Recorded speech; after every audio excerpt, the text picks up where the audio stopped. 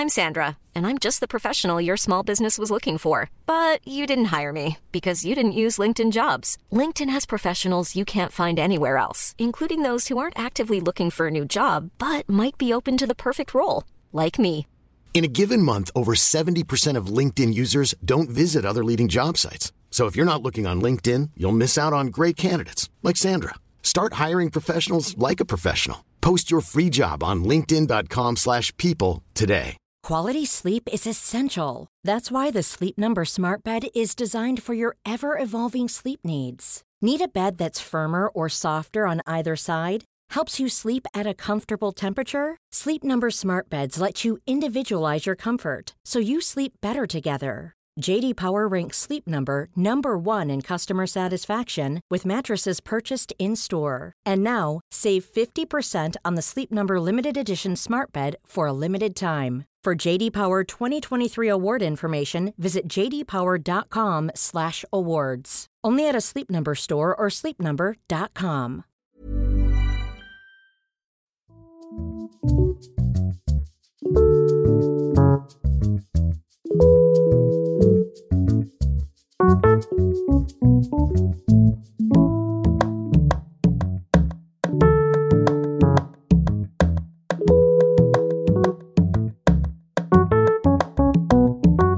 Hej kära vänner och hjärtligt välkomna till årets sista avsnitt av podcasten Sinnessjukt. Jag heter Christian Dahlström och den här podcasten om psykisk ohälsa görs i samarbete med mina vänner på Acast. När det här avsnittet publiceras har jag tagit lite julledigt och förhoppningsvis inte fått den här ångesten jag ibland får när jag jobbar för mycket under en period och sedan får en period av ledighet. Däremot kan ni som lyssnar på avsnittet redan när det publiceras den 22 december, som ju också är vintersolståndet, vara helt säkra på att jag känner en viss triumf idag över att det från och med nu äntligen börjar bli lite ljusare. Jag hoppas att ni som lyssnar också ger er själva en klapp på axeln för att ni har klarat mörkret så här långt och att ni nu kommer att få er belöning varje dag i form av lite mer solljus. För att ytterligare fira den här dagen och kanske som en julklapp från mig till alla er lyssnare kommer dagens avsnitt att vara väldigt speciellt. Det är nämligen ett specialavsnitt om sömn. Jag själv har periodvis ganska stora sömnproblem, precis som de flesta av er som lyssnar på podden gissar jag. Därför var jag väldigt taggad på att träffa Björn Hedensjö, vars bok En perfekt natt är en av de mest sålda böckerna om sömn i Sverige. Läs gärna min recension av boken som ni hittar på vadärdepression.se. Björn är snart utexaminerad psykolog och som journalist har han tidigare bland annat arbetat i flera år på Dagens Nyheter. I den här intervjun pratar vi bland annat om morgonmänniskor och kvällsmänniskor, om socialt jetlag, om de fysiska och psykiska effekterna av dålig sömn, vad man själv kan göra för att sova bättre, vilka behandlingar som finns och vilka som är mest effektiva, vad Björn tycker om sömnmediciner och så får du veta vilken som är den ultimata temperaturen att ha i sovrummet om man får tro vetenskapsmännen. Nu kan inte jag hålla mig längre. Från Ljusterögatan den 11 november 2015. Björn Hedensjö, varsågoda.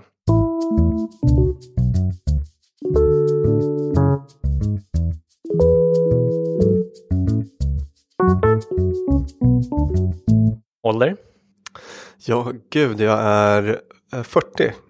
Nybliven 40-åring faktiskt. Familj? Yes, fru, 2 barn. Bor? Södermalm, Stockholm. Utbildning? Ska vi se. Jag har faktiskt en examen i statsvetenskap för länge sedan. Och sen så gick jag journalistprogrammet. Och nu har jag nästan läst psykologprogrammet också. Så det är det jag håller på med nu. Parallellt med skrivande och så. Jäklar. Lön? Ja, det varierar ju så himla mycket nu då. Eftersom jag är frilans. Så att, jag kan nog inte ge något enkelt svar på den frågan. Under vilken period mådde du som bäst hittills i ditt liv? Jag tycker nog faktiskt att det bara blir bättre och bättre, skulle jag säga. Under vilken period mådde du som sämst hittills i ditt liv? Det var nog kanske på så här, låg mellanstadiet. Tyckte jag var en rätt tråkig period i livet. Har du haft någon psykiatrisk diagnos? Nej. Har du gått i terapi? Lite grann inom ramen för utbildningen, så gruppterapi och så. Mm. Har du någon förebild? Ingen sån där stjärna, typ min mormor en förebild. Mm. Vilken är din största professionella framgång? Det kanske ändå var att jag hade ett fint jobb på DN innan jag hoppade på den här utbildningen. Jag satt i redaktionsledningen där och sådana saker och var chef för digitala kanaler. Okej. Vad kör du för bil? En liten miljöbil, Volkswagen Polo. I valet förra året röstade jag på Socialdemokraterna till riksdagen och Miljöpartiet till kommun och landsting. Vad röstade du på? Jag håller på valhemligheten faktiskt. Okej. Har du något motto? Var inte rädd. När var senast du grät? Det gör jag lite då och då, ofta till musik eller någon film eller så. Jag kommer inte ihåg när. Nej, men det var nog när jag lyssnade på någon väldigt fin musik för några veckor sedan kanske. När var senast du var onykter? I lördags hade vi en middag med ganska mycket vin, så det var väl en salongsberusning i alla fall. Mm. Om man tittar in i belastningsregistret, hittar man någonting på dig där då? Nej, det gör man inte. Vad läser du för något? Jag läser mycket faktiskt, och alltid. Jag läser varje kväll, och både skönlitteratur och facklitteratur. Men för avkoppling så är det faktiskt alltid skönlitteratur. Och det kan vara lite allt möjligt faktiskt. Mm. Vad lyssnar du på? Lyssnar på rätt mycket. Jag gillar americana, liksom, country och den sortens liksom, alternativ country och mycket amerikansk musik. Mm. Vad tittar du på? Jag tittar väl på tv-serier då och då, men en grej som jag har lagt ner för att hinna med livet i övrigt, det är faktiskt tv, slentrian-tv, så att det är liksom tv-serier och nyheter ibland. Mm. Vad använder du din smartphone till? Allt möjligt. Sociala medier, ganska mycket till exempel. Jag läser i din bok att forskare är inte riktigt överens om vilken roll sömn har. Men om du skulle försöka ändå att beskriva hur viktig sömnen är för oss, ungefär vilken roll den har för våra hjärnor och sådär. Precis, man kan väl säga att forskarna är överens om att sömnen har många olika funktioner, men att de bråkar om vilken som är den viktigaste. Men när jag är ute och pratar om sömn och så brukar jag liksom lyfta sömnens väldigt många olika funktioner. Det är allt från liksom att minne och uppmärksamhet och sånt där ska fungera bra. Massa olika liksom hjärnfunktioner. Vi har det här med att det ska reparera och städa hjärnan. Det kommer nya spännande rön för ett par år sedan som visade att hjärnan liksom bokstavligt talat får en dusch faktiskt när vi sover av ryggmärgsvätska som sköljer igenom och sådär, tar bort slaggprodukter i hjärncellen och så. Den här liksom vanliga ladda batteriet-funktionen som många tänker på när man pratar om sömn, att liksom hjärncellerna ska få ny energi helt enkelt. Så att det är några sådana funktioner som sömn har. Också ganska tidigt i din bok så introducerar du den biologiska klockan.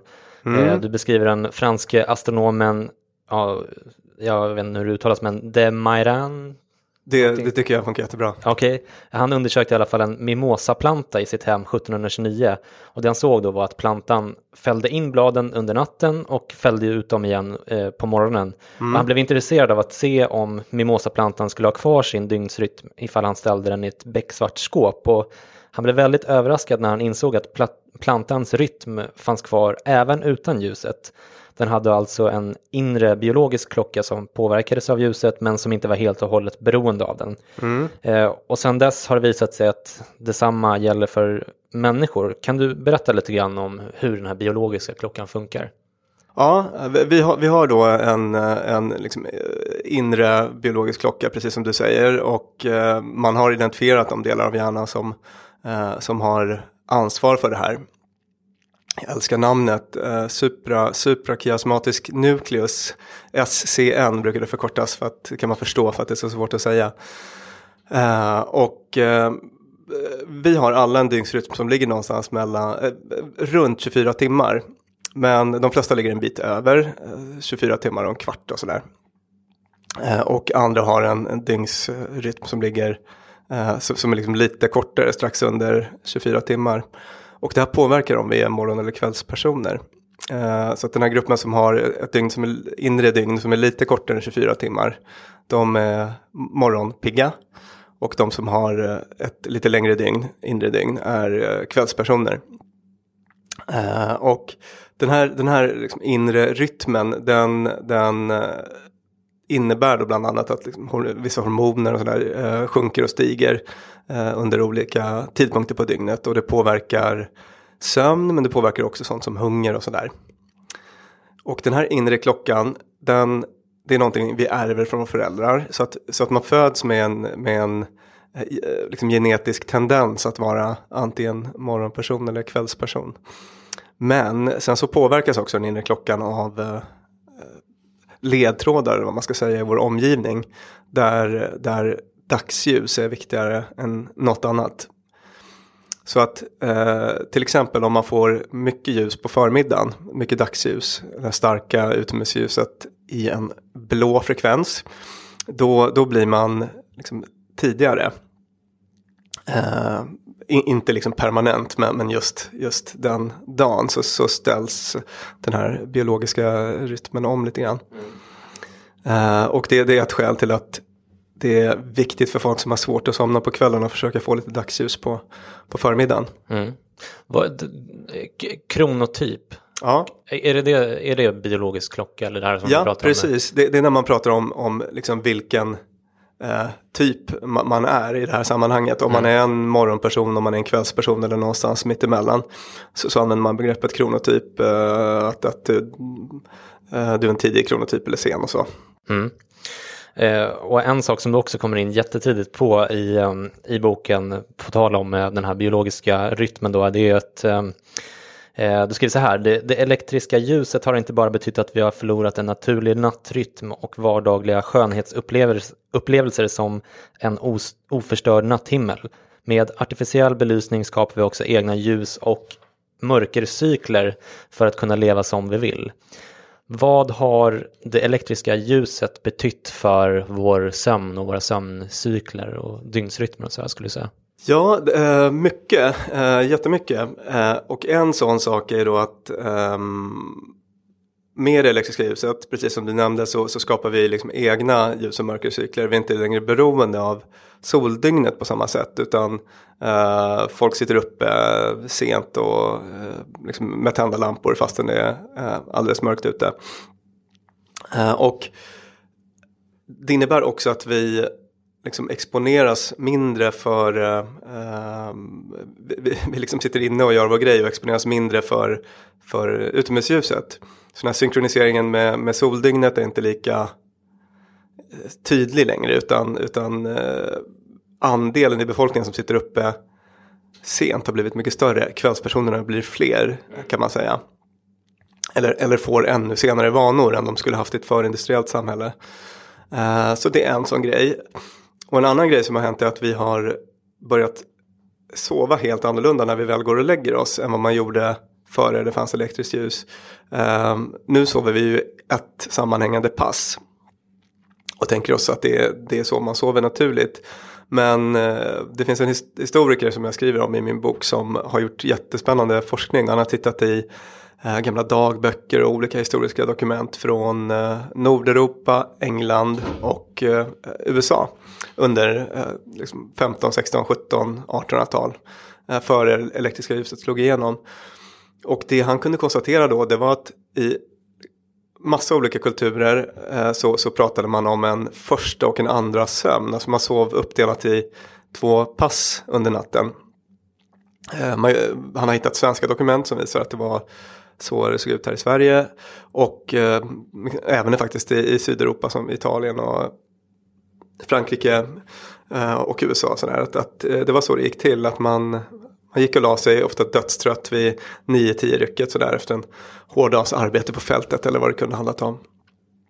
Och sen så sov man hårt och djupt och sen så vaknade man mitt i natten och gick då in i något tillstånd som kallas vakenvila. Jag tror att det svenska begreppet finns en idéhistoriker som heter Karin Johannesson som har skrivit om det här. Och jag tror det är hennes begrepp att vakenvila, då var man vaken i ett par timmar.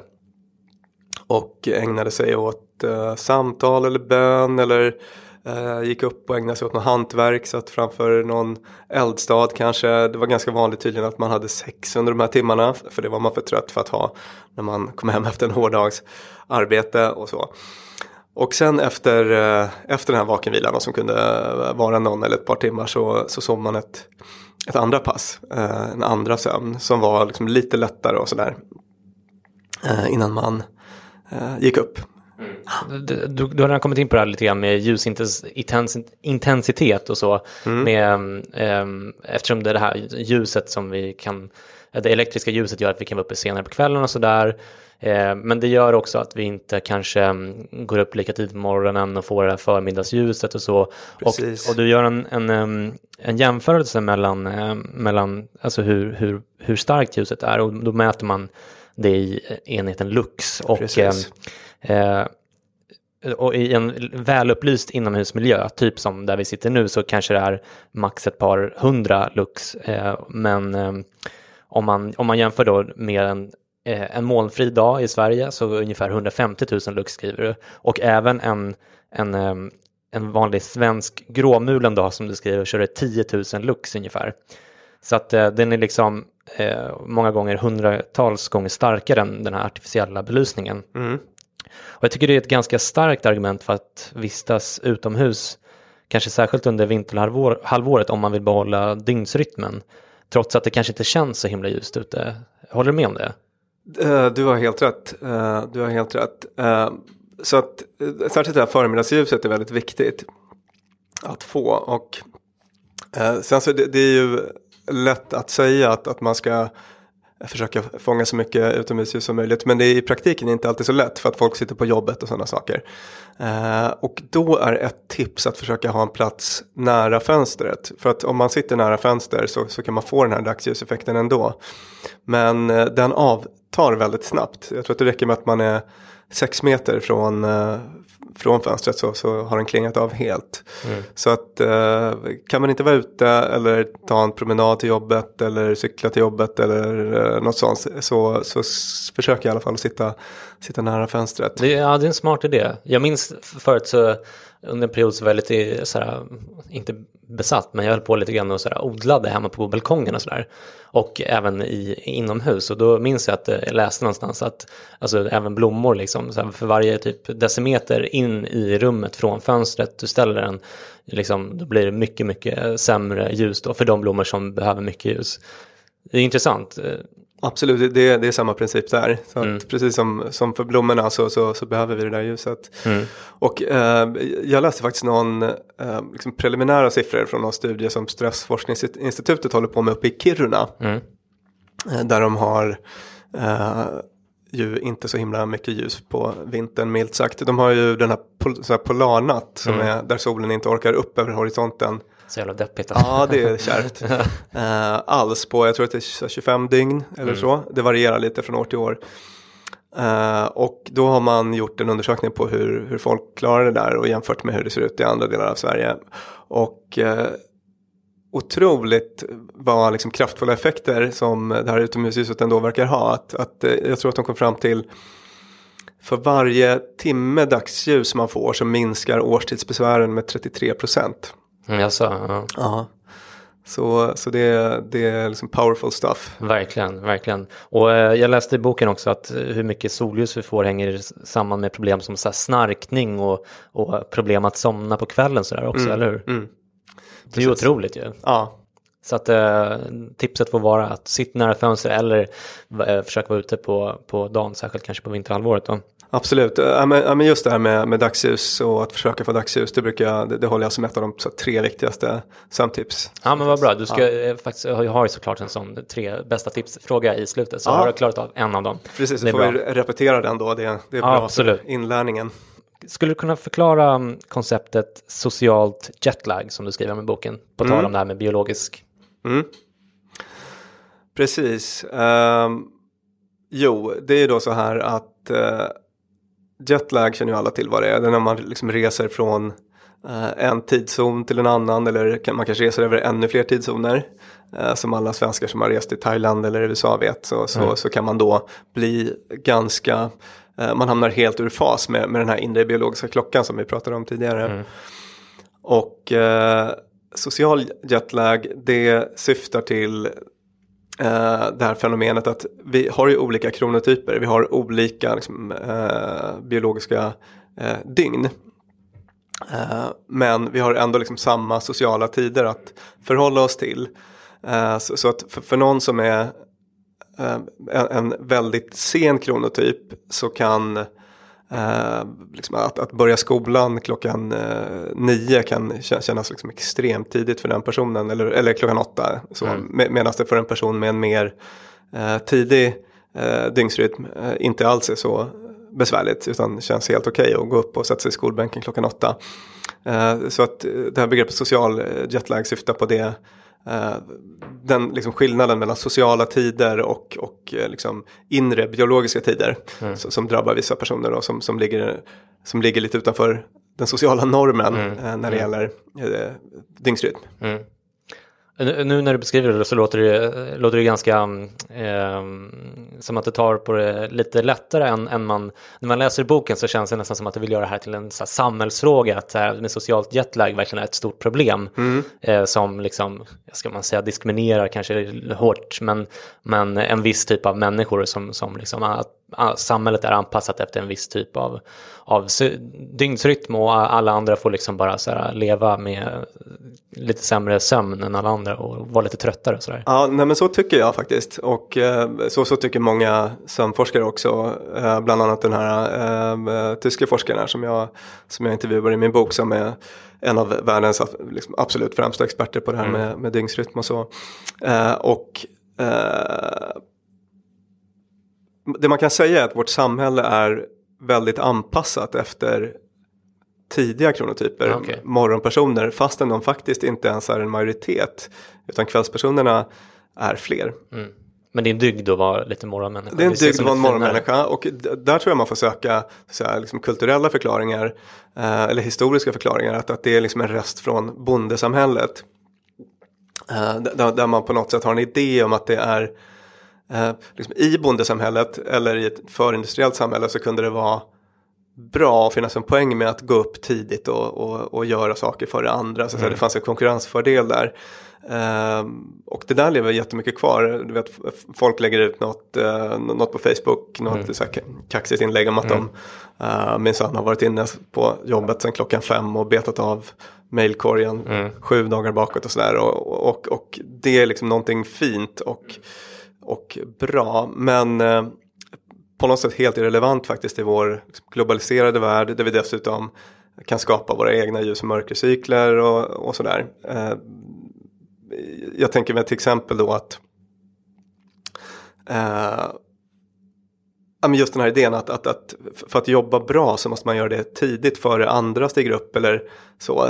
Det är ju helt knasigt. Jag menar, om man är en morgonperson då är det toppen. Men en kvällsperson funkar ju inte alls speciellt bra klockan 6 på morgonen. Utan kvällspersonen sitter istället vid midnatt och gör alla de här grejerna. Och är supereffektiv då. Jag tvivlar till exempel på att Notch som gjorde Minecraft och sålde det för jag vet inte hur många miljarder, att han gick upp klockan 3 på morgonen eller 4 på morgonen och satt och kodade, utan han satt säkert uppe på natten så som många andra gör som pysslar med sådana saker eller sent på kvällen och det känns bara som en liksom väldigt daterad kulturell rest sådär, som präglar vår syn på vad som är duktigt och inte. Men vad skulle man kunna göra åt det då? Liksom, är det typ att arbetsgivare tillåter flex, eller att man är lite mer flexibel i skolan med liksom, kanske inte har regelrätta lektioner alltid, eller att man lägger de regelrätta lektionerna mellan liksom, vad ska man säga, 11 och 2 eller något, och sen så får resten av tiden får man ta lite ansvar själv, eller vad skulle man kunna... Ja, jag tror att det är precis den sortens lösningar, och arbetslivet är ju också mycket på väg i den riktningen, vilket medför liksom andra problem, så stressproblem och sådär, som i sin tur är ganska nära kopplade till sömnproblem. Vi kanske kommer in på det sen, men det har ju den fördelen att man kan allt fler kan jobba flexibelt och jobba när det passar och så. Det finns ju risker med det, att man tar med sig arbete in i familjelivet och så här. Men det gör också att man har bättre förutsättningar att jobba när man är som mest skärpt. Som jag till exempel, en ganska utpräglad kvällsperson. Jag pikar liksom kreativt och effektivitetsmässigt vid 23 kanske. Så att för mig är det en alldeles utmärkt tid att sätta mig och diska av massa jobb. Mycket bättre än klockan 5 eller 6 på morgonen.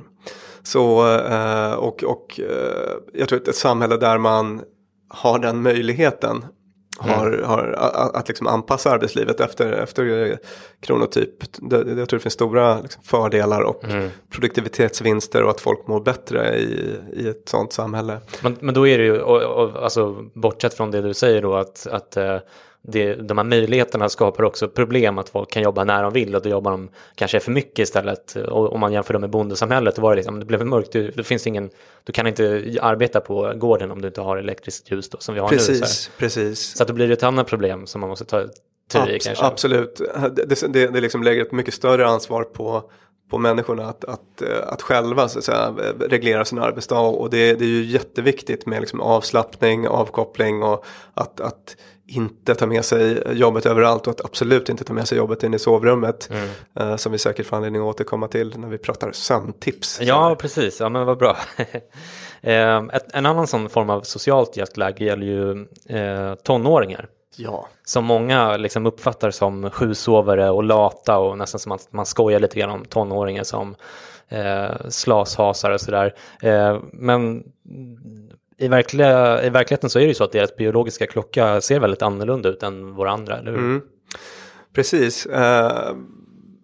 I puberteten så händer det att ens kronotyp i ett slag blir ett par timmar senare. Nästan, inte över en natt riktigt, men nästan. Och folk som tidigare har gått och lagt sig tidigt helt plötsligt vill sitta uppe sent och har svårt att komma upp på morgonen och sådana här saker. Det här är nu ett liksom väldigt väl etablerat faktum inom forskningen. Men det är fortfarande så att den här gamla liksom kulturella prylen från det förindustriella samhället om att man ska gå upp tidigt och göra nytta, för annars är man en slashas. Det lever liksom kvar. Så att de här stackars eleverna måste släppa sig upp och gå till skolan. Men det finns en massa goda exempel nu på skolor i många länder som har testat att förskjuta skolstart, eller att man börjar senare på dagen helt enkelt, och går lite längre med extremt goda resultat. De här eleverna förbättrar allt som är mätbart, förbättras, och inte bara så att säga skolresultat, utan också sånt som konflikter med lärare, konflikter i korridorerna, avhopp från skolan. Man har gjort försök i USA, Nya Zeeland, Danmark bland annat. Nu såg jag att en skola i England skulle testa med skolstart klockan 13. Oj, jäklar. 13 till 19 skulle de här eleverna gå i skolan. Det ska bli jätteintressant att se vad de får för resultat från det. Ja. Men jag tänker, det låter ju jättebra, men på våra breddgrader så innebär det också att man förlorar nästan allt av det här viktiga dagsljuset som vi pratade om innan. Precis, det är en bra poäng. Så att det är absolut en faktor som man får ta med i när man ska sätta de här skoltiderna. Men föräldrar till tonåringar då, de ska ge lite slack till sina barn som vill sova mycket och länge. Och och sen så det är klart att en del föräldrar brukar resonera som så att de har mest liksom problem med disciplinen. Det är därför de inte kan gå och lägga sig. De vill bara sitta upp och spela tv-spel eller så. Och jag menar, det är klart att det kan vara så också i individuella fall. Så att man kanske inte behöver släppa allting helt fritt. Sådär. Det är väl bra att vara vaksam på sådana grejer också. Men jag tror min huvudpoäng är både i det kapitel som handlar om den här grejen och i boken i övrigt, det är att vi borde vara mer toleranta mot varandra för att vi skiljer oss åt i det jag kallar liksom sömnpersonlighet på massa olika sätt när det handlar om sömnbehov eller kronotyp eller liksom hur lätt eller tungt vi sover och sådär. Så att... Men det känns som en tough sell på något sätt.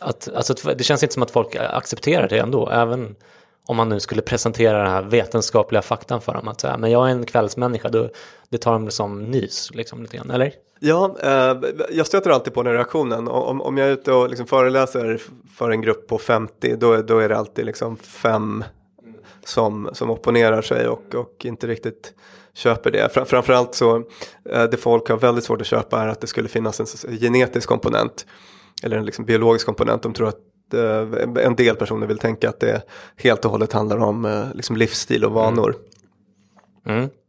Ja, intressant. Och förutom det här med, alltså om man tänker på att man ska ställa sin biologiska klocka och det är viktigt så förutom det här som du har kommit in på med dagsljuset, så har du också ett annat tips som för övrigt Marie Åsberg har förespråkat i podden när hon var här för ett par avsnitt sedan, nämligen att strunta i väckarklocka och låta den biologiska klockan ta hand om väckningen. Varför är det bra att göra så? Ryan Reynolds here from Mint Mobile. With the price of just about everything going up during inflation, we thought we'd bring our prices down. So to help us, we brought in a reverse auctioneer, which is apparently a thing. Mint Mobile Unlimited Premium Wireless. How to get 30, 30, bit to get 30, bit to get 20, 20, 20, bit to get 20, 20, bit to get 15, 15, 15, 15, just $15 a month? Sold! Give it a try at mintmobile.com/switch. $45 up front for 3 months plus taxes and fees. Promo rate for new customers for limited time. Unlimited more than 40 gigabytes per month. Slows full terms at mintmobile.com.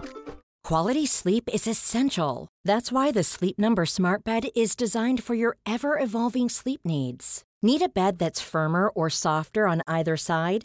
Helps you sleep at a comfortable temperature? Sleep Number Smart Beds let you individualize your comfort, so you sleep better together. JD Power ranks Sleep Number #1 in customer satisfaction with mattresses purchased in-store. And now, save 50% on the Sleep Number Limited Edition Smart Bed for a limited time. For JD Power 2023 award information, visit jdpower.com/awards. Only at a Sleep Number store or sleepnumber.com. Hiring for your small business? If you're not looking for professionals on LinkedIn, you're looking in the wrong place. That's like looking for your car keys in a fish tank.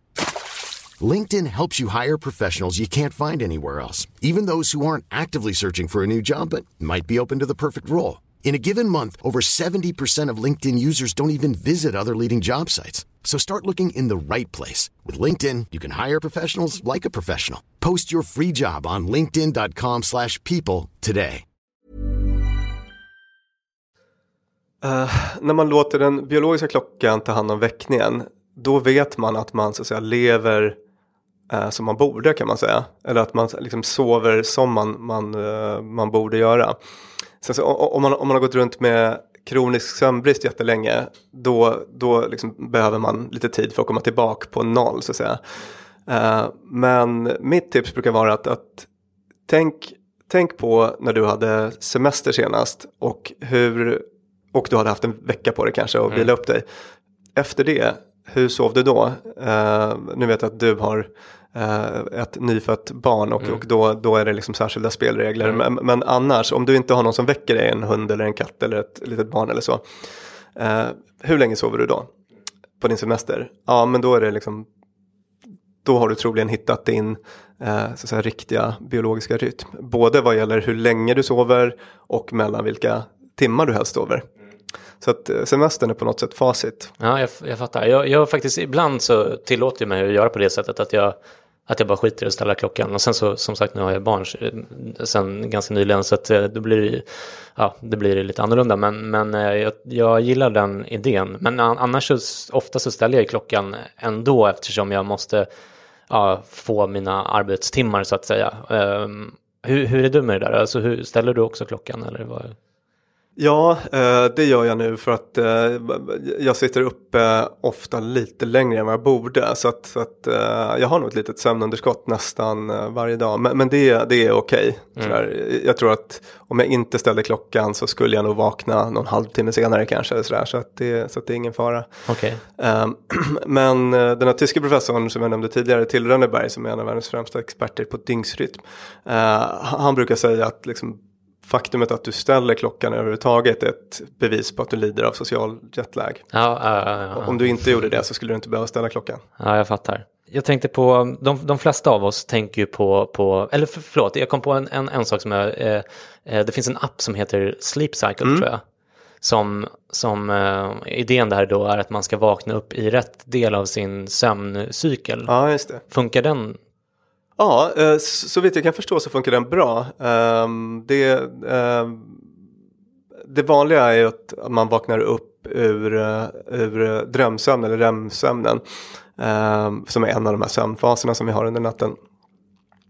Och då är sömnen lätt eller grund eller vad man ska säga. Och man vaknar på ett bra sätt. Och jag tror att den här appen funkar jättebra för många. Och framförallt så tror jag att det finns ett stort värde i att logga sin sömn på olika sätt. Så att därför jag är för de här apparna och armbanden och allt vad det är. För att det har visat sig i forskning att folk har en väldigt skev uppfattning om hur de sover ofta. Om de ska så att säga, berätta hur de har sovit och sen så jämför man det med vad man har sett med sådana här armband som kollar hur de faktiskt har sovit. Då ser man att folk hamnar ganska snett och liksom överskattar eller underskattar sin sömn ganska mycket och så. Och det påverkar i sin tur vilka beslut de fattar kring sitt sömnbeteende. Hur tidigt de ska gå och lägga sig eller sent de ska gå och lägga sig. De köpslår med sin sömn på ett sätt som inte alltid är bra. Så att jag är för appar. Det gör att folk får väldigt bra koll på sitt sömnmönster och det kan man ha stor nytta av. Det låter jättebra och jag tycker att det finns en poäng med det. Samtidigt så kan jag själv se att en ganska dålig grej med, eller om man börjar liksom tänka för mycket på sömnen, vilket man kanske gör om man skaffar de armbanden och man blir liksom, nu jävlar ska jag sova bra, då sover man inte bra om man är det så eller vad? Om det är din erfarenhet då kan det nog vara liksom klokt att avstå för att just den sortens tankar är ofta väldigt stressframkallande och bidrar till att folk har svårt att somna. Och just den sortens sömnlöshet som är liksom stressrelaterad på det viset, man ligger där och har svårt att somna, tankarna snurrar, är jättevanlig. Det är sån insomni, det är en sjukdom av sjukdomskaraktär kan man säga. Okay. Ja, men intressant. De flesta av oss tänker nog på alltså människor som antingen vakna eller sovandes, om man ska hårdra det. Men du skriver i boken att om man studerar sömn så upptäcker man att det finns flera tillstånd där man liksom rent fysiologiskt faktiskt befinner sig i någon slags twilight zone mellan vakenhet och sömn. Och då finns det till exempel sömnförlamning och sömntröghet som båda är väldigt intressanta fenomen. Skulle du kunna förklara de här uttrycken lite kort för den som inte känner till vad det är för någonting?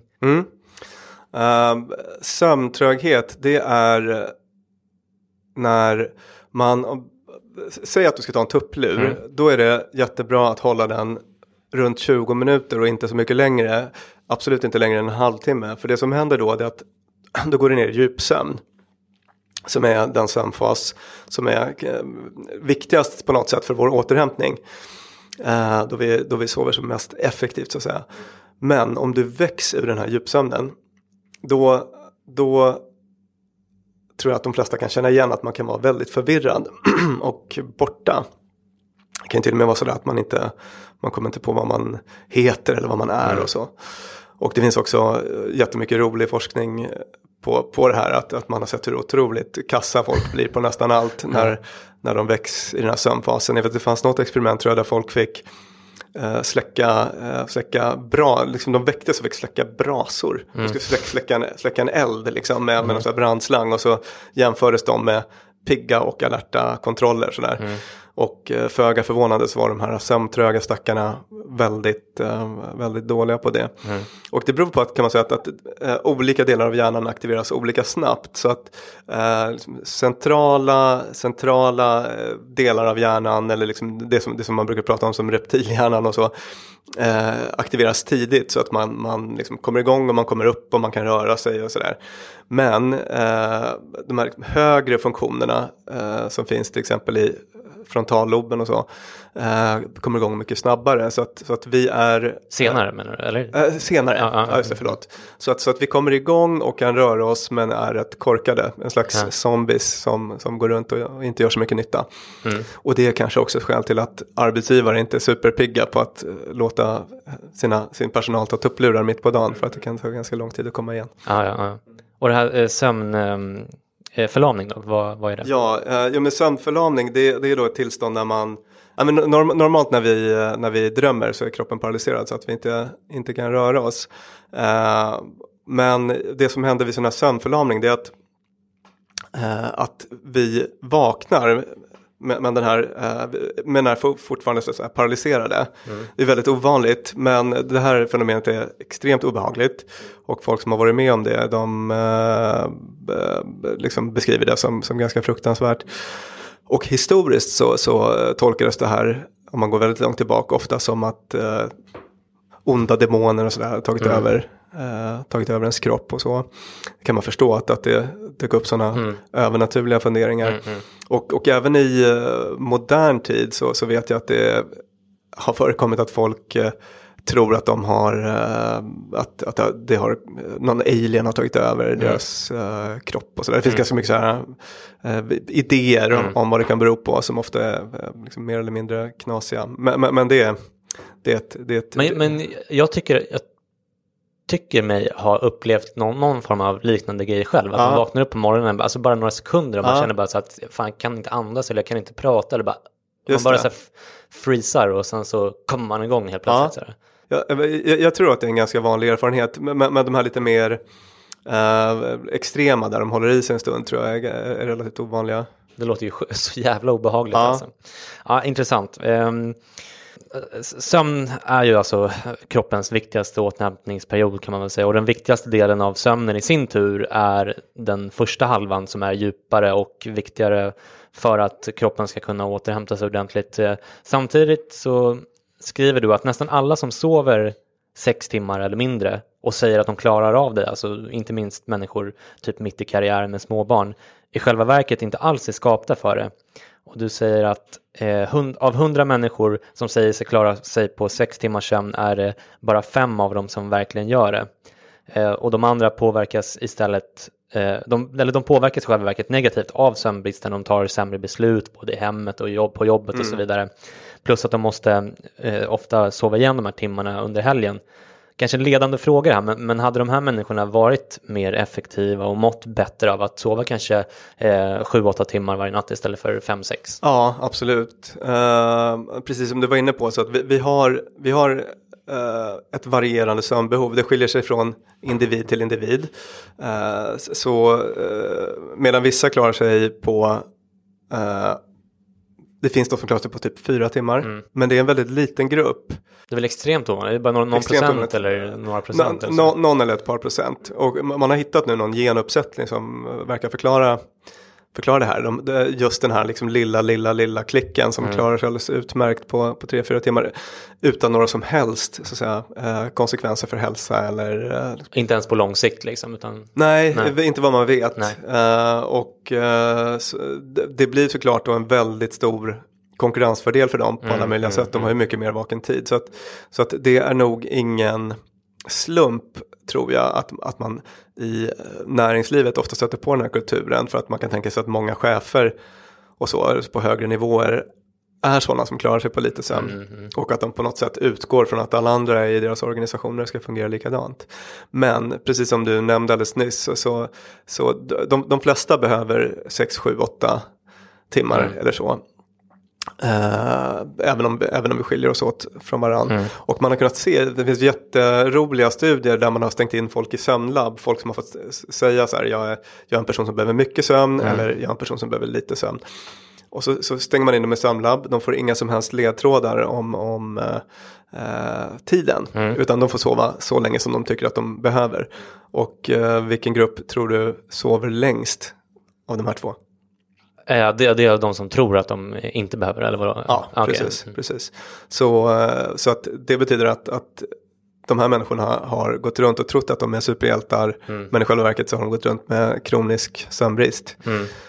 Och har bara haft en felaktig idé om Jag som nyligen har haft utmattningsdepression och som har träffat ganska mycket människor då, både i den här gruppterapin och när man föreläser och så där, som har eller har haft utmattningsdepression och läst mycket om det så där. Jag kan tänka mig att den här kategorin är lite grann överrepresenterade där, att de har fått för sig att de klarar sig på 6 timmars sömn och att de kanske till och med gör det liksom i kortare perioder, och de kan liksom prestera hyfsat. De kanske inte tänker på att de presterar lite sämre för att de har gjort det här så länge eller så där. Men det känns ju som en sån sak som kanske skulle kunna vara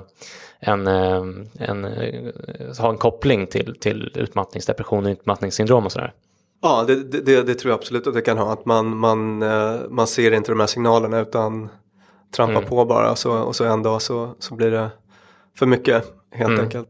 Jag läste, jag tror att det var i din bok jag läste att väldigt hårdraget så kan man säga att typ 6 timmars sömn det räcker för att återställa liksom energinivåerna hyfsat bra och sådär, men att om man får de här extra 2 timmarna så är det liksom påverkar det immunförsvaret och sådana saker på ett väldigt positivt sätt. Jag tror att det stod att det var någon studie där man hade låtit folk sova just under 7 timmar och andra fick sova 7 timmar eller mer. Och att de som sov mindre än 7 timmar då i 3 gånger så ofta blev förkylda än de andra. Precis, det är en jättebra studie där man testade att liksom infektera en massa personer med rhinovirus som är ett vanligt förkylningsvirus. Och precis som du säger så just 7 timmar plus verkar det vara någon slags magisk gräns för immunförsvaret. Så att även om mindre sömnen så räcker till för liksom, kognitiv förmåga, hur smart man är och sådana saker, minne och så verkar immunförsvaret behöva lite mer sömn faktiskt. Det är väldigt intressant att man har olika system som har lite har olika sömnbehov även inom en individ så att säga. Men den kopplingen känns ju svårare att liksom dra själv om man inte känner till det här, och jag tänker mig att de här liksom högpresterande människorna, om de har märkt att sover jag 6-7 timmar då kan jag prestera ganska bra ändå liksom kognitivt, intellektuellt och liksom slå mig fram i min karriär och sådär. Och sen så kanske de är förkylda oftare än andra fast de inte kopplar det till sömnen, och om de visste det så skulle de kanske sova de här extra timmarna liksom av liksom rent alltså karriärmässiga eller så skäl. Eller? Precis, det tror jag är en bra poäng, och ett viktigt syfte med boken är på något sätt att ge så mycket kunskap om sömn så att folk ska kunna fatta den sortens informerade beslut om sitt sömnbeteende. För det handlar också ganska mycket om vad man bestämmer sig för att göra.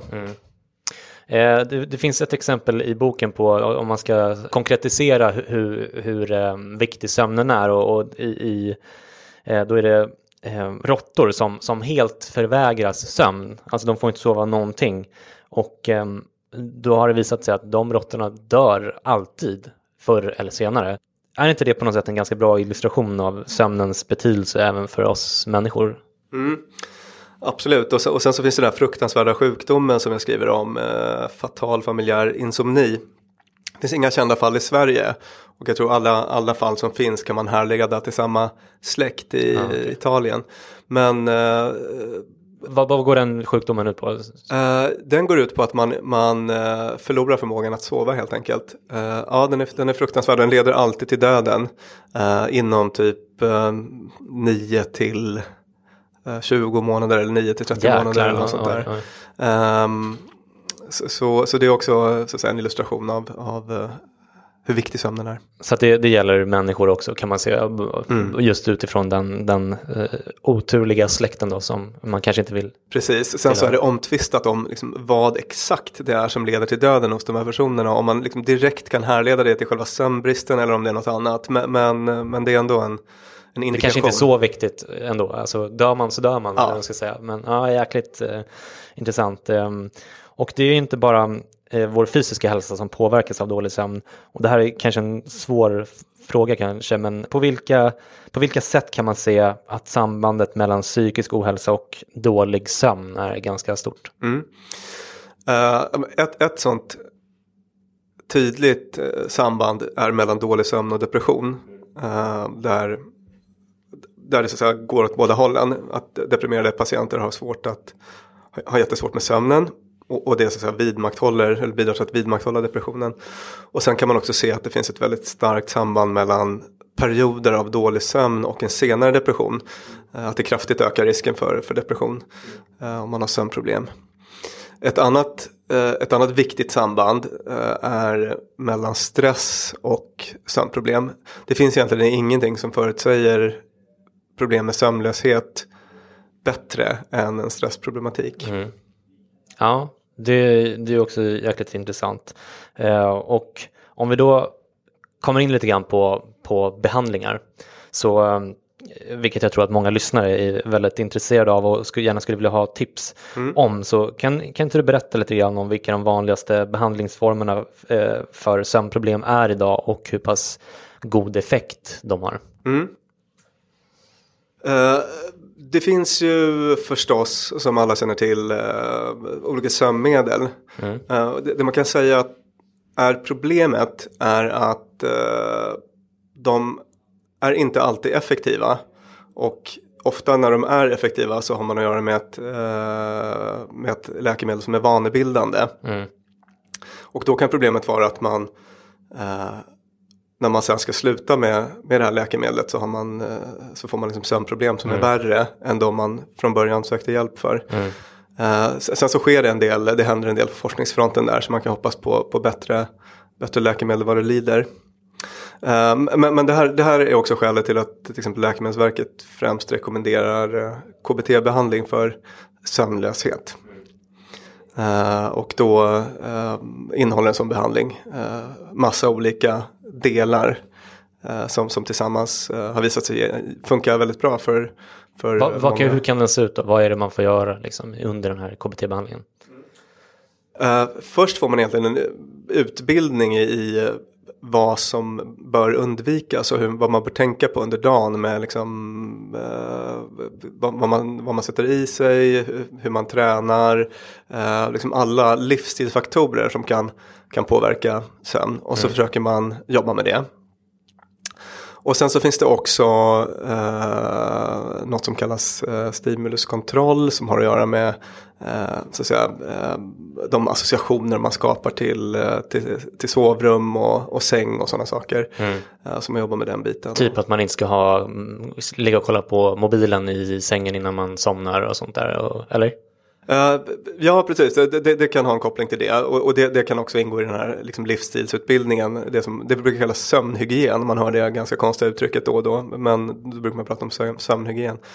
Och det går väl ut på typ att man ska bara sova i sängen och möjligen ha sex, men absolut inget annat, eller? Ja, just det. Läsning brukar man säga okej också. Det är sömnfrämjande, till skillnad från att ligga och surfa på Facebook eller tröska genom mailkorgen och så.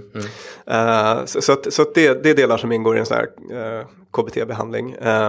Till exempel ett sånt knep som man brukar jobba med, att om man vaknar mitt i natten och är sömnlös och ligger och tankarna snurrar i huvudet så brukar man ge rådet att man då ska lämna sängen och sovrummet, gå upp, göra något annat tills de här sömnsignalerna återkommer. Just det. Och då ska man gå och lägga sig igen. Det är en sån liten behandlingskomponent. För att man inte ska förknippa sängen med vakenhet också, eller hur? Ja, precis. Det är en viktig del i det. Ja, intressant. Och hur pass effektiva är de här KBT-metoderna då? Nu kommer jag inte på någon så här bra siffra på behandlingsutfall rakt upp och ner. Men jag vet att det finns inget som är bättre i dagsläget. Det är möjligt att jag nämner en siffra i min bok. Ja, jag tror det. Men jag har för mig att det är liksom typ 70-80%. Ja, det är typ som det är för KBT överlag med även för ångest och sådär. Precis, jag tror att det ligger där någonstans. Ja. En metod är väl också att man förkortar sömnen ganska mycket för att skapa ett större sömntryck och bättre kvalitet på de timmarna man sover. Precis. Det ingår också. Till exempel att man undviker tupplurar är också en väldigt viktig del i det paketet.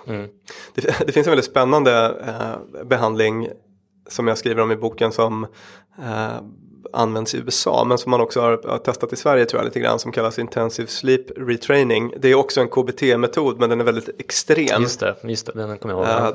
Där man håller folk vakna under väldigt långa perioder, man väcker dem så fort de somnar och sådär. Det är någon slags exponeringsterapi där man så att säga får öva på att utsätta sig för extrem trötthet.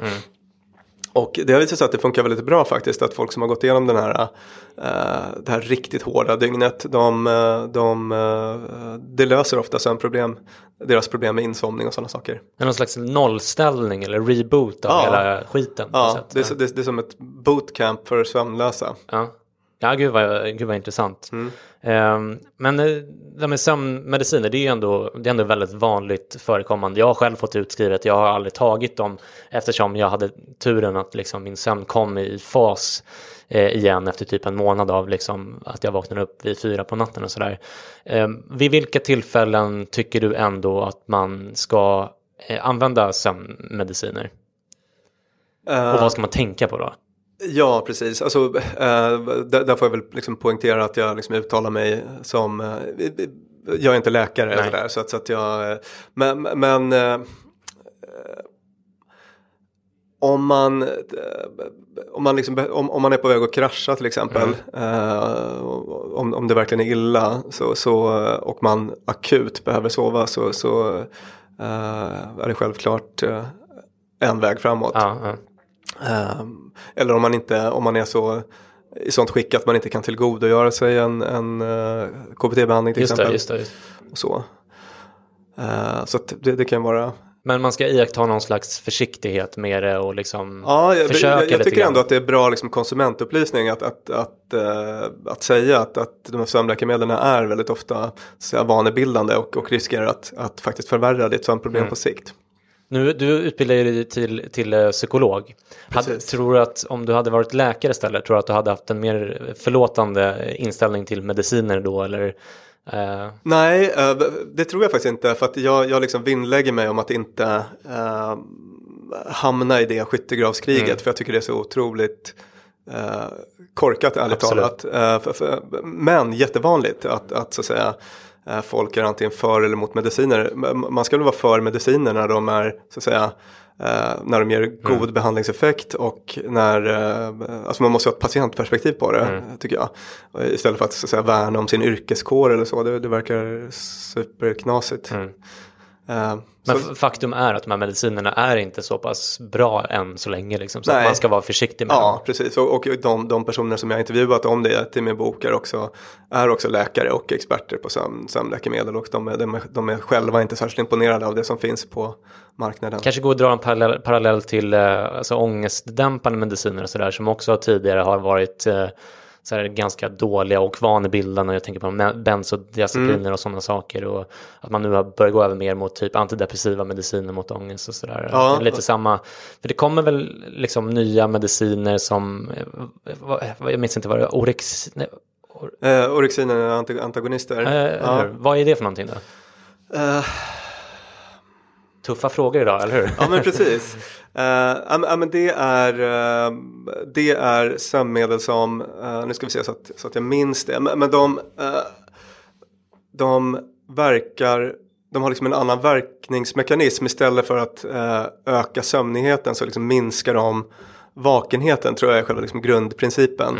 Och sist jag kollade så hade man väl ganska goda resultat med dem i kliniska tester och sådär i USA. Och de är inte vanebildande. Okej. Men de är fortfarande, det är väldigt nytt, eller hur? Ja, precis. Och inte så att säga, utvärderat över lång tid och så. Men det var en sån det var en läkemedelskategori som det fanns optimism kring när jag skrev den här boken. Nu kommer vi in på de här tipsen då som jag vill ha. Och du har redan nämnt ett som jag inte minns längre om jag ska vara ärlig. Men om du får ge 3 tips generellt, så här, liksom, vilka är dina 3 bästa sömntips? Ja, men då är det faktiskt att få se till att få dagsljus. Som jag just det. Som jag pratat ganska mycket om. Det har bara väldigt, väldigt bra effekt. Mycket för att man synkroniserar det här liksom biologiska dygnet med soldygnet och har lättare att somna på kvällen och sådana saker.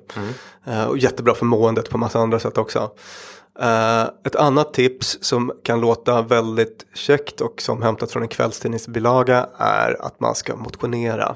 Och då menar jag inte att man måste springa maraton eller triathlon och hålla på med sådana grejer. Utan det kan räcka med att om man är väldigt stillasittande att ta 10 minuters promenad kanske. Komma igång och röra på sig lite grann. Det man kan se är att vältränade personer är mycket bättre på att reglera kroppstemperatur till exempel. Och det är en sån liksom kroppstemperatur och reglering av kroppstemperatur är väldigt viktigt för god sömn. Så det är ett bra tips. Kom igång och röra på sig. Man kan se väldigt goda effekter av det på sömnen. Och sen så slutligen se till att slappna av 1 eller ett par timmar innan du går och lägger dig. Vi är väldigt dåliga på det. Vi tar ofta med oss jobbet hem. Vi sitter ofta i sängen med mejlkorgen, läser något mejl från chefen, blir arg. Ägnar oss åt sånt som liksom höjer pulsen väldigt sent. Och där är mitt tips att ägna dig åt någonting som sänker pulsen och som du tycker är vilsamt. Sista timmen eller sista timmarna. Och i det paketet ingår också att låta sovrummet vara sovrum, låt sängen vara en säng och låt det vara en plats för vila och inte för att gå igenom mejlen och sådana saker. Och liksom signalera till kroppen på något sätt att men nu börjar det bli dags för sömn. Som väldigt sådär grundläggande.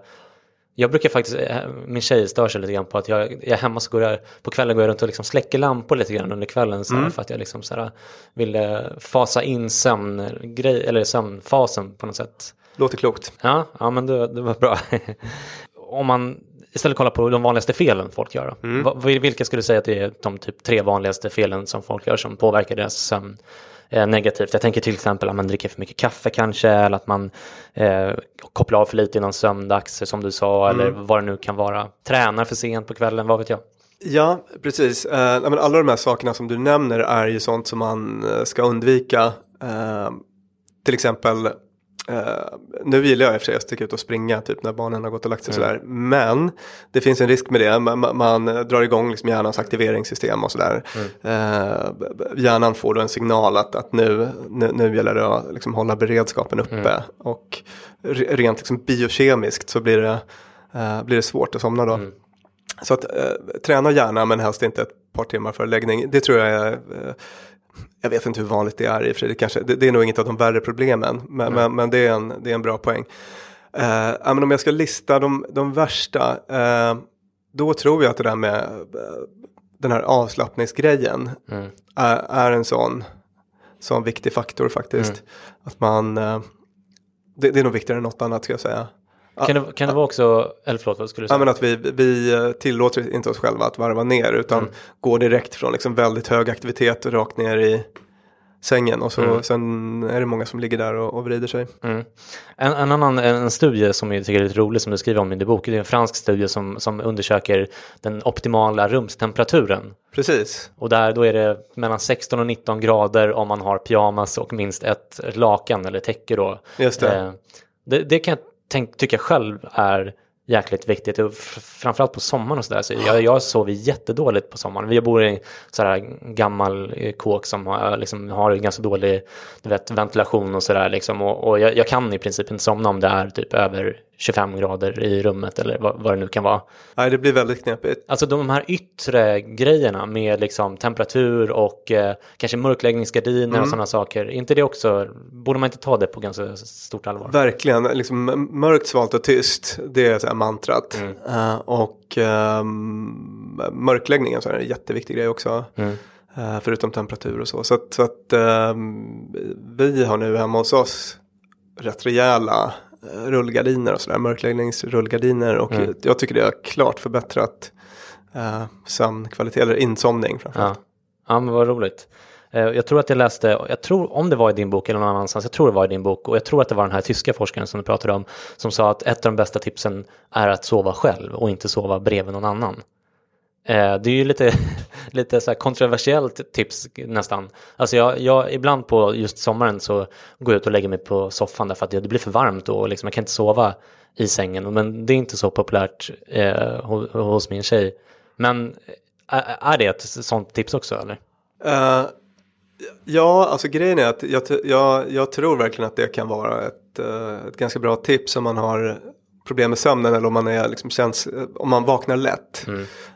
Och bara om jag går till mig själv så kan jag säga att jag har barn som ofta kommer in mitt på natten och nu dessutom en liten kattunge som stökar runt och sådär. Så att jag tog typ förrgår så jag bara, men nu måste jag sova själv i en säng en natt, och det var liksom den bästa sömnen på evigheter, obruten och sådär. Det är klart att är det liksom väldigt mycket liv och rörelse om du har en partner som snarkar, så jag har inte det, ska jag säga, till min frus försvar, då är det klart att då sover man bättre när man är själv. Ja, men gud vad intressant.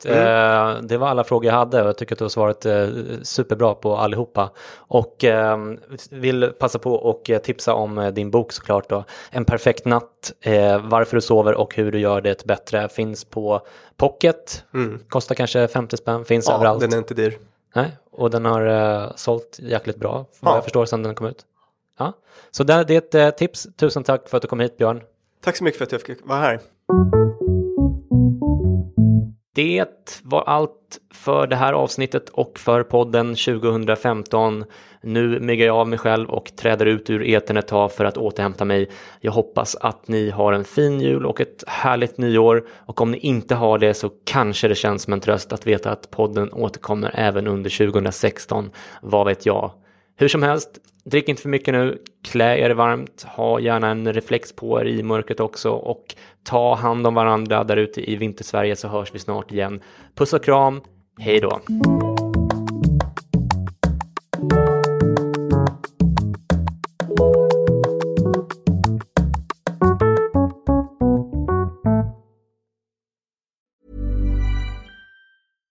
Hi, I'm Daniel, founder of Pretty Litter. Cats and cat owners deserve better than any old-fashioned litter. That's why I teamed up with scientists and veterinarians to create Pretty Litter. Its innovative crystal formula has superior odor control and weighs up to 80% less than clay litter.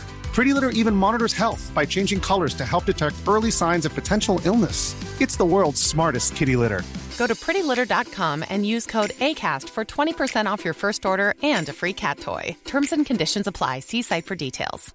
Mom deserves the best, and there's no better place to shop for Mother's Day than Whole Foods Market. They're your destination for unbeatable savings, from premium gifts to show-stopping flowers and irresistible desserts. Start by saving 33% with Prime on all body care and candles. Then get a 15-stem bunch of tulips for just $9.99 each with Prime. Round out Mom's menu with festive rosé, irresistible berry chantilly cake, and more special treats. Come celebrate Mother's Day at Whole Foods Market.